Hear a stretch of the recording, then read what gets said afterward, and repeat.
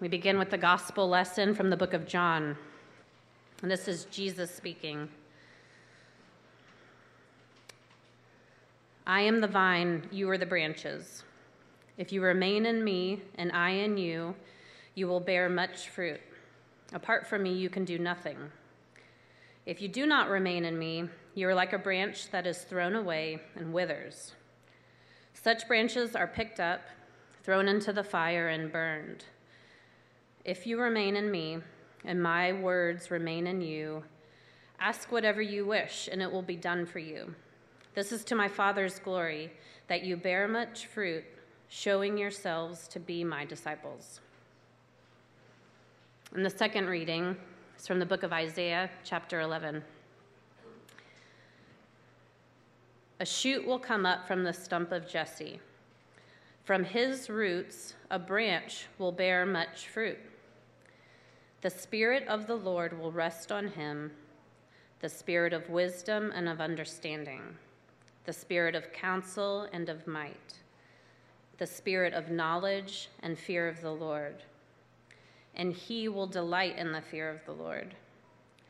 He will not judge by what he sees with his eyes, or decide by what he hears with his ears, but with righteousness he will judge the needy. With justice, he will give decisions for the poor of the earth. He will strike the earth with the rod of his mouth. With the breath of his lips, he will slay the wicked. Righteousness will be his belt, and faithfulness the sash around his waist. The wolf will live with the lamb. The leopard will lie down with the goat. The calf and the lion and the yearling together, and a little child will lead them. The cow will feed with the bear, their young will lie down together, and the lion will eat straw like the ox. The infant will play near the cobra's den, and the young child will put its hand into the viper's nest. They will neither harm nor destroy on all my holy mountain. For the earth will be filled with the knowledge of the Lord as the waters cover the sea. In that day, the root of Jesse will stand as a banner for the peoples. The nations will rally to him, and his resting place will be glorious. This is the word of the Lord.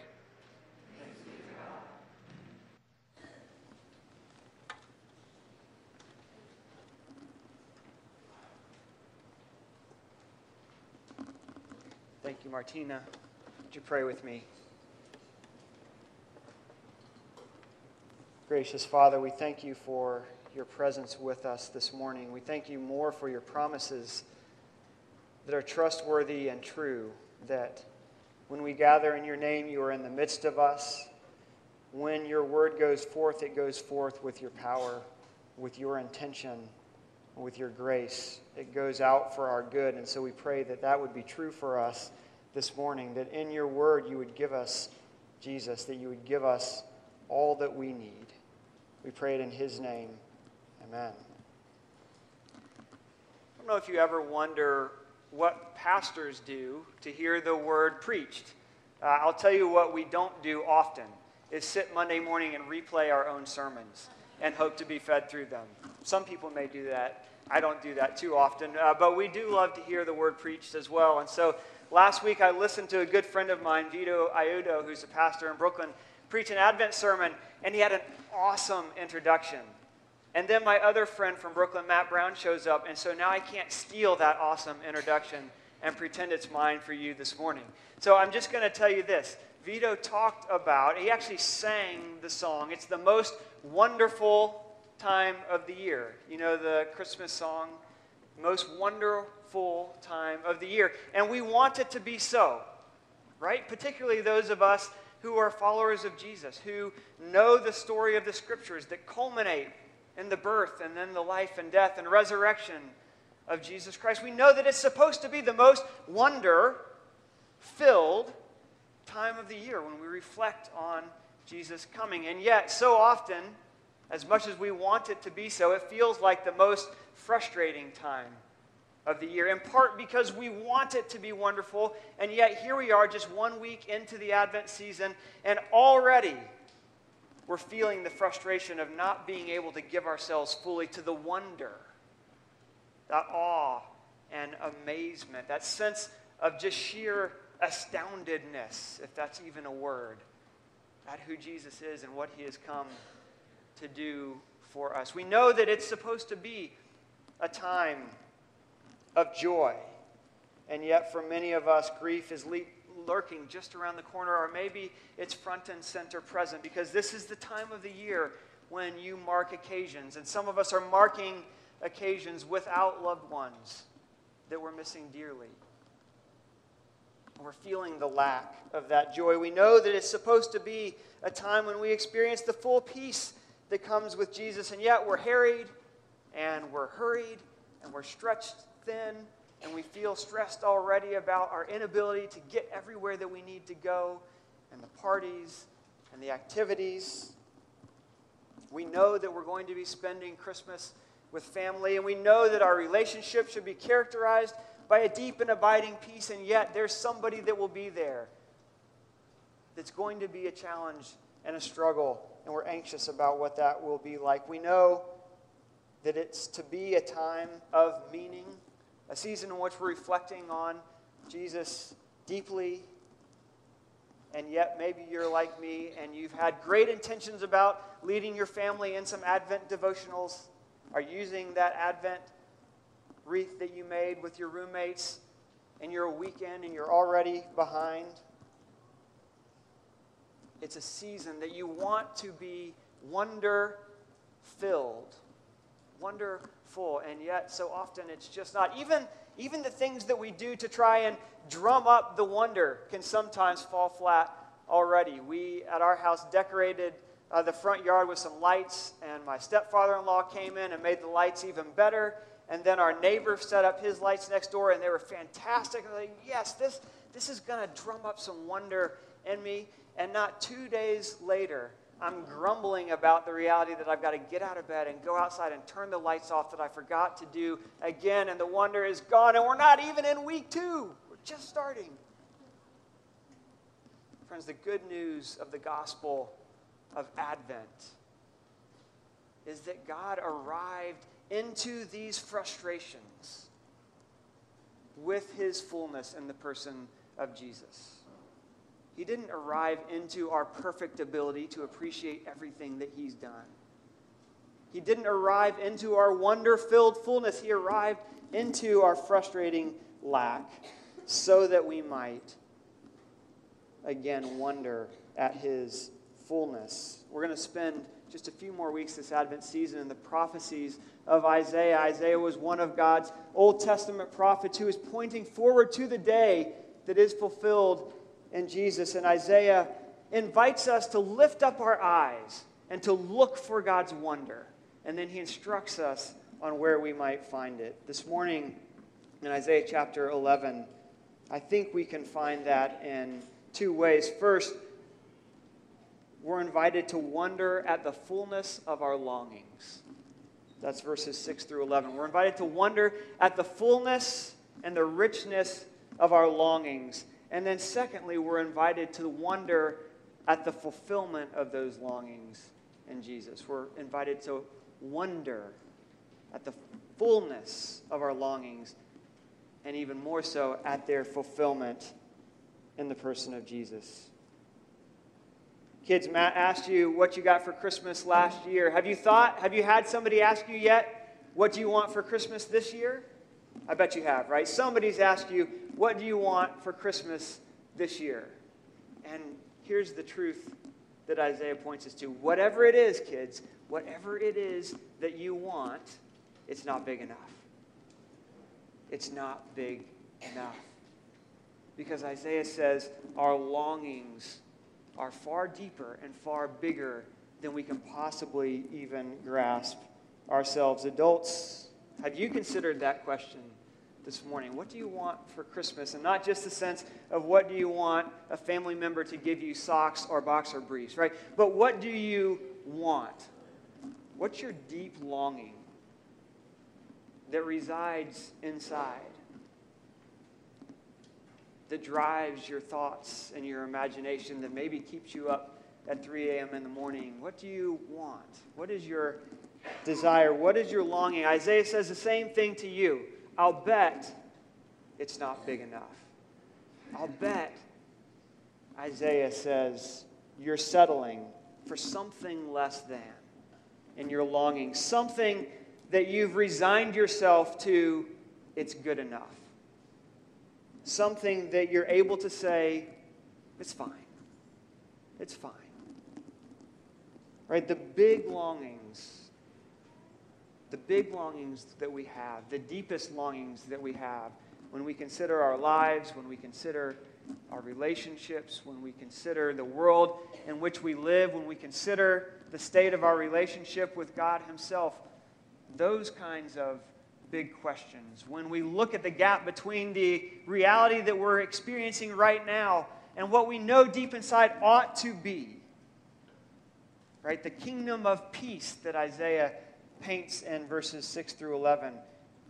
When we consider those longings, we realize we're settling so often for something less than. This is the case for Israel in Isaiah's day. These are God's people, and if you remember, as we've been teaching and studying our way through the book of Deuteronomy, God had huge aspirations for His people. I'm going to bless you. I'm going to place all my goodness upon you so that you can then be a blessing to the nations. You can participate in my redemption plan for the world. I have big plans for you. And by this point in Israel's history, they've resigned themselves to less than longings. They're being threatened by the nation of Assyria. And so if you ask Israel, what do you want for Christmas this year? Of course, that's redacted. Christmas wasn't around then. But if you ask them, what do you want this particular season? They would have said, you know what? We want just a little relief from Assyria.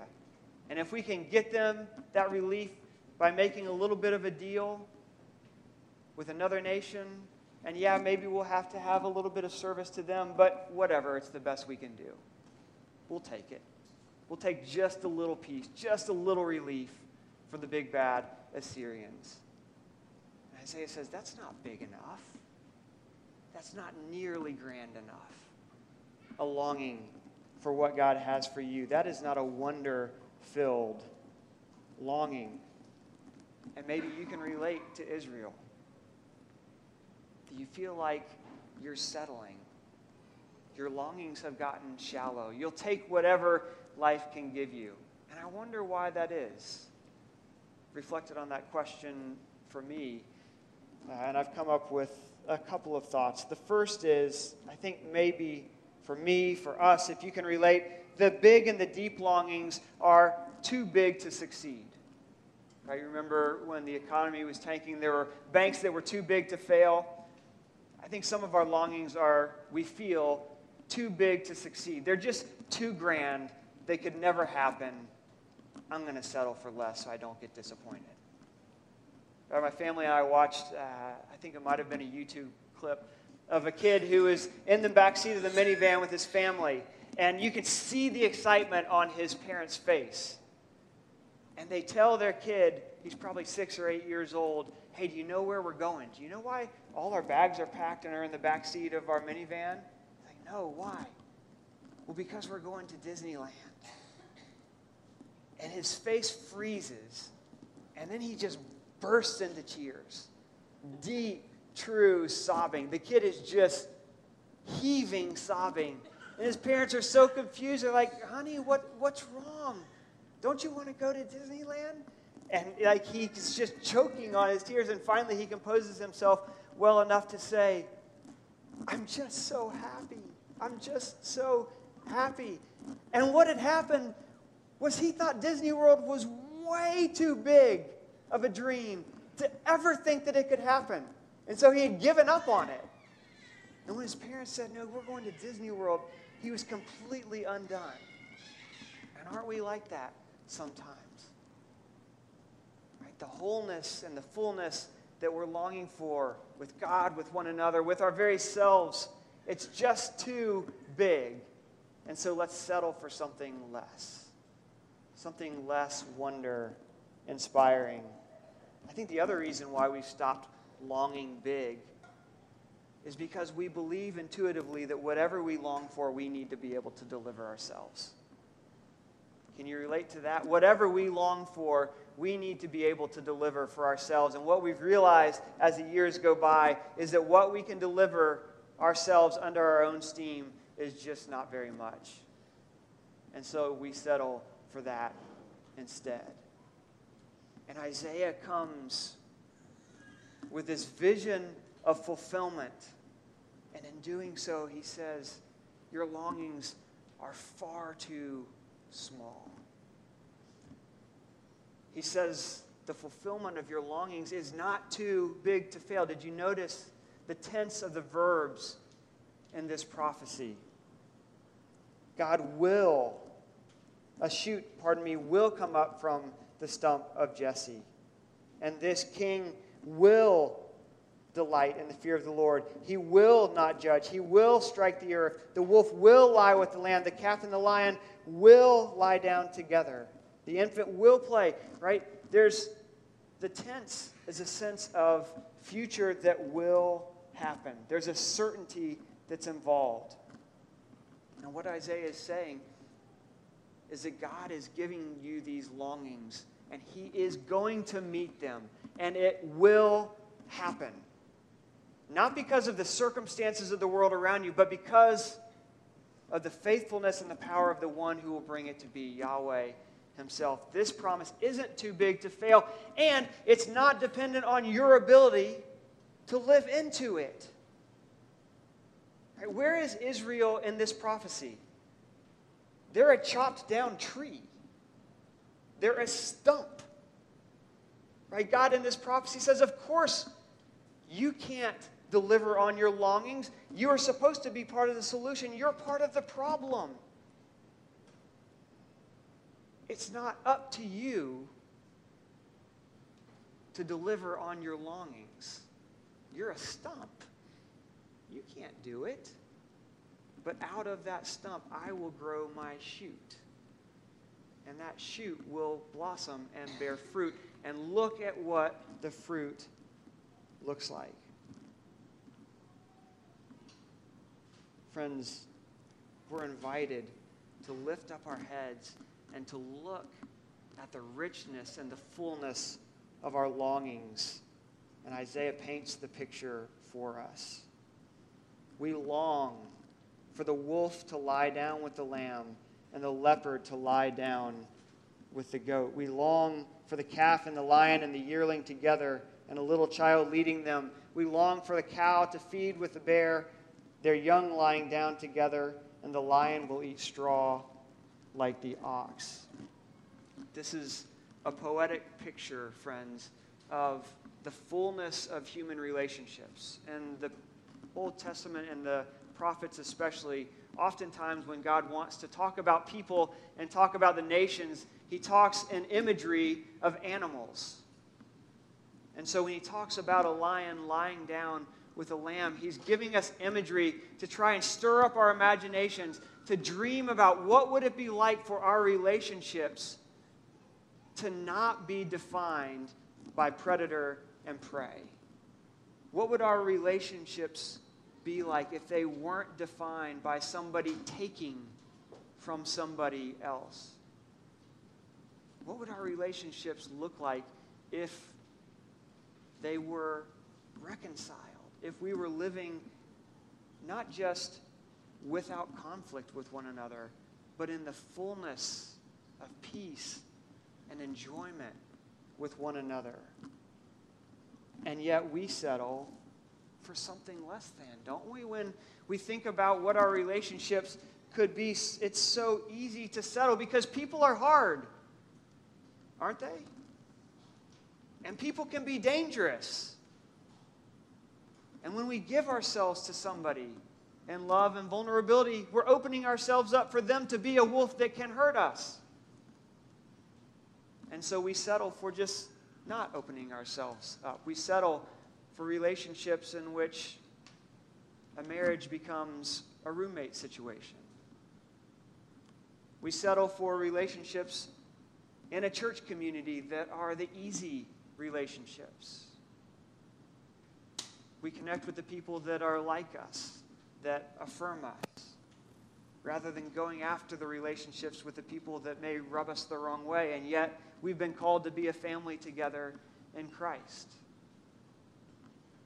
We settle for being a congregation filled with people who look and talk just like we do, rather than dreaming and praying for what might be if our churches reflected relationships that were reconciled across the demographics of our lives, whether they be demographics and barriers of ethnicity or age or interest or what have you.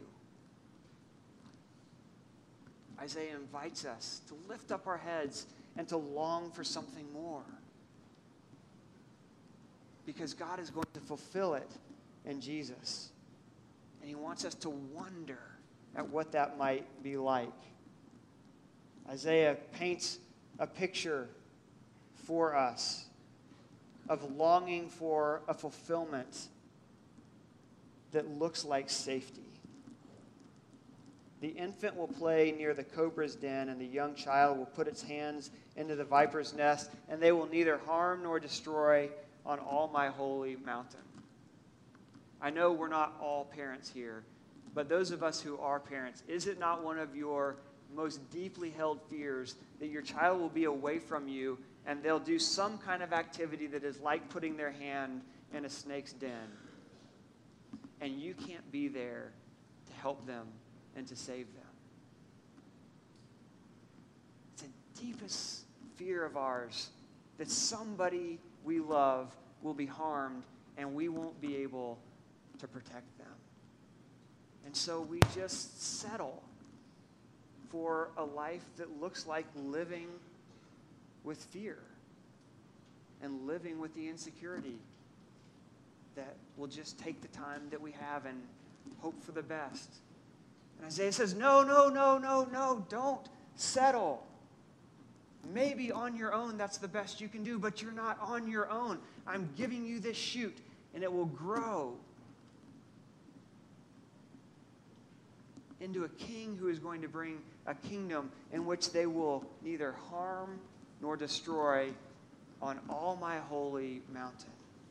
Wherever we might go, we're invited to dream and to long for and to wonder at and to work toward a life in which everyone is safe, because that's what God has for us, and we know it deep down. Isaiah paints a picture for us of a world in which the root causes of all the bitterness relationally and all the danger will be gone. Isaiah uses the language of imagery to draw our attention not just to our deepest fears, but to the greatest promises of Scripture. When he talks about a child and a snake, what do you think of? Isaiah wants you to think of Genesis. He wants you to think of the garden. He wants you to think of a promise that God makes his people, that one day there will no longer be enmity between the offspring of Eve and the serpent, the one who is opposed to all of God's good purposes.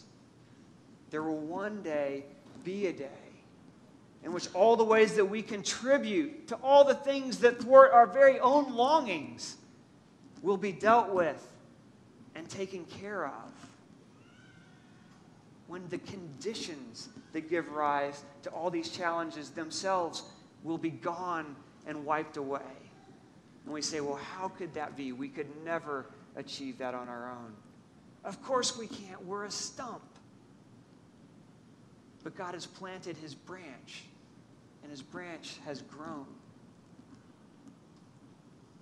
And God's bringing all the fullness of our longings to be. He's begun it, he's continuing it, and he will complete it in Jesus himself. Matt mentioned this picture of the earth being filled with the knowledge of the Lord. as the waters cover the sea. And maybe in your spiritual life, you're settling there as well. You know that because Jesus has come and because your faith is in Jesus and because you have His Spirit, if that's true for you, you know that there should be a real measure of intimacy in your relationship with God, and yet that can be hard as well. And so you settle for the high that may come at the lessons and carol service and then the lows that come throughout the rest of the week. You settle maybe for a little glimmer of an experience that you get during Sunday worship, or you settle for the little glimmer of intimacy that you feel in a particular moment as you're having coffee with another follower of Jesus, and yet you're too content for the rest of the time when you go about the rest of your life and your day-to-day, and you have no thought or feeling of God at all. And Isaiah says, no. No, you were made not just to know about God, but you were made to know God. You were made to delight in God wherever you go, as deeply and as richly as waters covering the sea. I love the way that Matt put it. The more of Jesus you want, the more of Jesus you get. That's what God has for you. And do you wonder at what that might be like? If God were to bring His promises in full. Friends, are you wondering at the depths and the riches of your deepest longings this Advent season? As you do, you will also begin to wonder and be amazed and be filled with awe at the way that God has fulfilled those longings in the person of Jesus.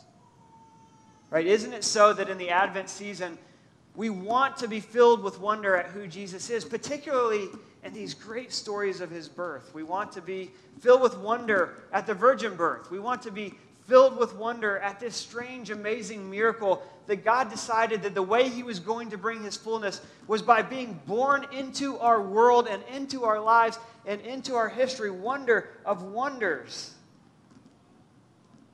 And yet, with our familiarity and the Christmas cards and the carols that you've heard over and over and over, you settle for a less than wonder even at that. And Isaiah's prophecy, friends, is inviting us again to wonder at Jesus, not only as He's born, but as He grows and lives and dies, and then is reigning now as the one who brings these longings to their fulfillment.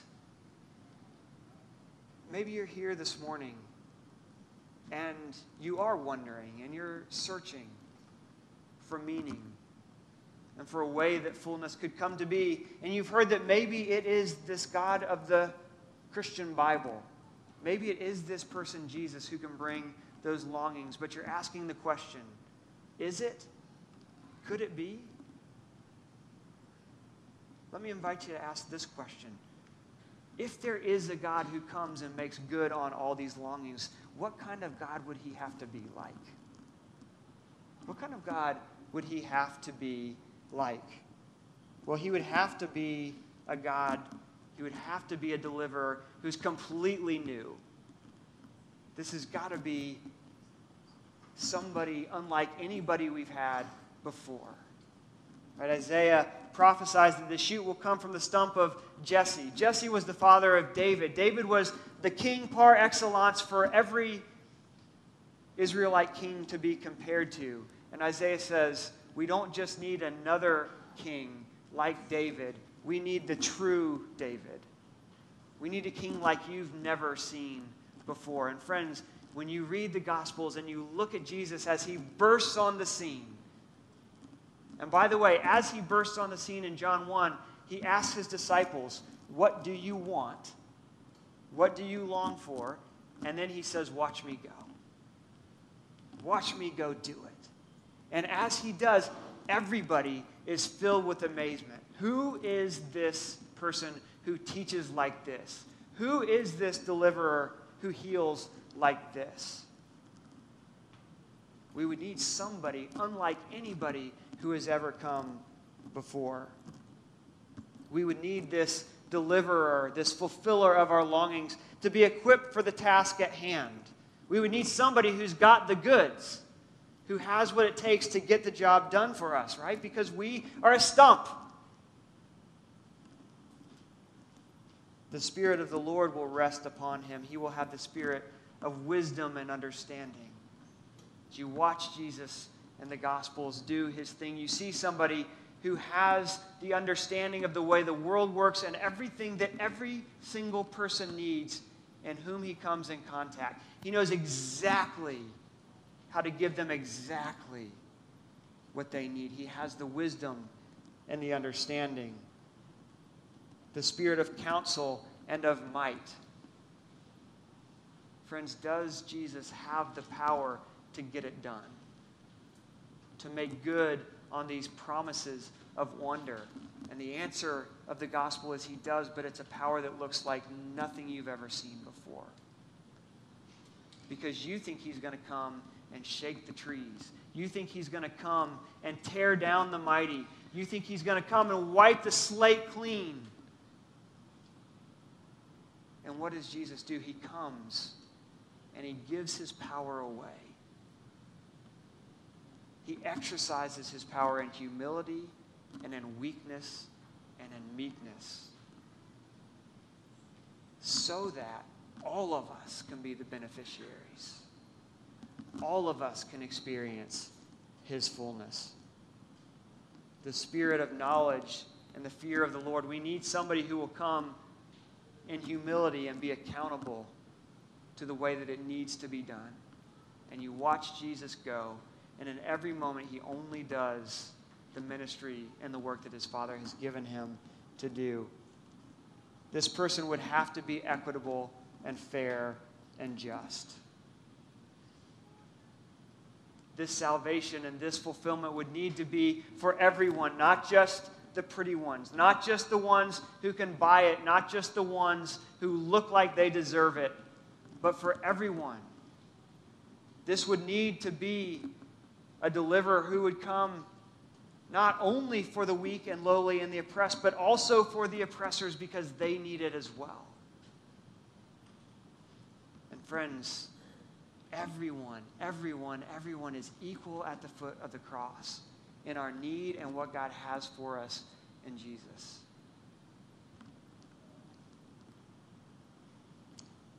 He would need to be one who can bring judgment on everything that is standing against these good purposes of God in fulfilling our longings. And Jesus comes as the judge and as the one who gives his life, willing to be judged on our behalf. Friends, as you look at this prophecy of what God has promised, and you consider that it's been fulfilled in Jesus, and in Advent we celebrate that he has come, and he has begun to make good on fulfilling these deep longings. How are we to respond? How are we to respond? What might it look like for us to cultivate this kind of wonder this Advent season in the midst of our frustrating inabilities? And I would say, at the very least, this. Start with a spirit of repentance. Start with being willing to say, I'm a stump. Start with being willing to say, I have longings that I can't meet. And I've given up on those longings because I've settled for something that I think I can do. Say you're sorry to God for that kind of arrogance, so that you can turn and receive the fullness of this vision that he's given us in Jesus. And then cultivate wonder by considering the depth of these longings and by considering who Jesus is this Advent season. I didn't print it for you, but in Luke chapter 2, we're given the patron saints of longing for Advent, the shepherds and Mary. I'm going to read it for you. This is the end of the birth narrative. The shepherds hurried off and found Mary and Joseph and the baby lying in the manger. And when they had seen him, They spread the word concerning what had been told them about this child, and all who heard it were amazed what the shepherds had said to them. But Mary treasured up all these things and pondered them in her heart, and the shepherds returned, glorifying and praising God. 3 ways to cultivate your wonder this Advent season. First, like the shepherds, go tell somebody else about Jesus. And as you tell somebody else about the amazing things that he has done and who he is, you will find yourself filled with deeper and richer wonder as well. Try it. I guarantee that they will be filled with wonder, and so will you. 2, like Mary, take some time and some moments to ponder. Ponder the ways in which Jesus has brought fulfillment, not just in this grand cosmic scope, but intentionally and specifically and purposely for you. Reflect on how Jesus has stepped into your need and brought you his fulfillment already, right now. And then finally, go and worship and praise. Tell him how wonderful he is in worship, and see if your wonder is not increased as well. Let's pray and then continue to do that good work together. Jesus, we do thank you for who you are. We take a moment now to confess that our vision has been too small, that we've settled for far too less. Give us eyes to see you for who you are, hearts that are ready to respond, not just for ourselves, but for our friends and neighbors as well. We'll give you the glory. We pray it in your name. Amen.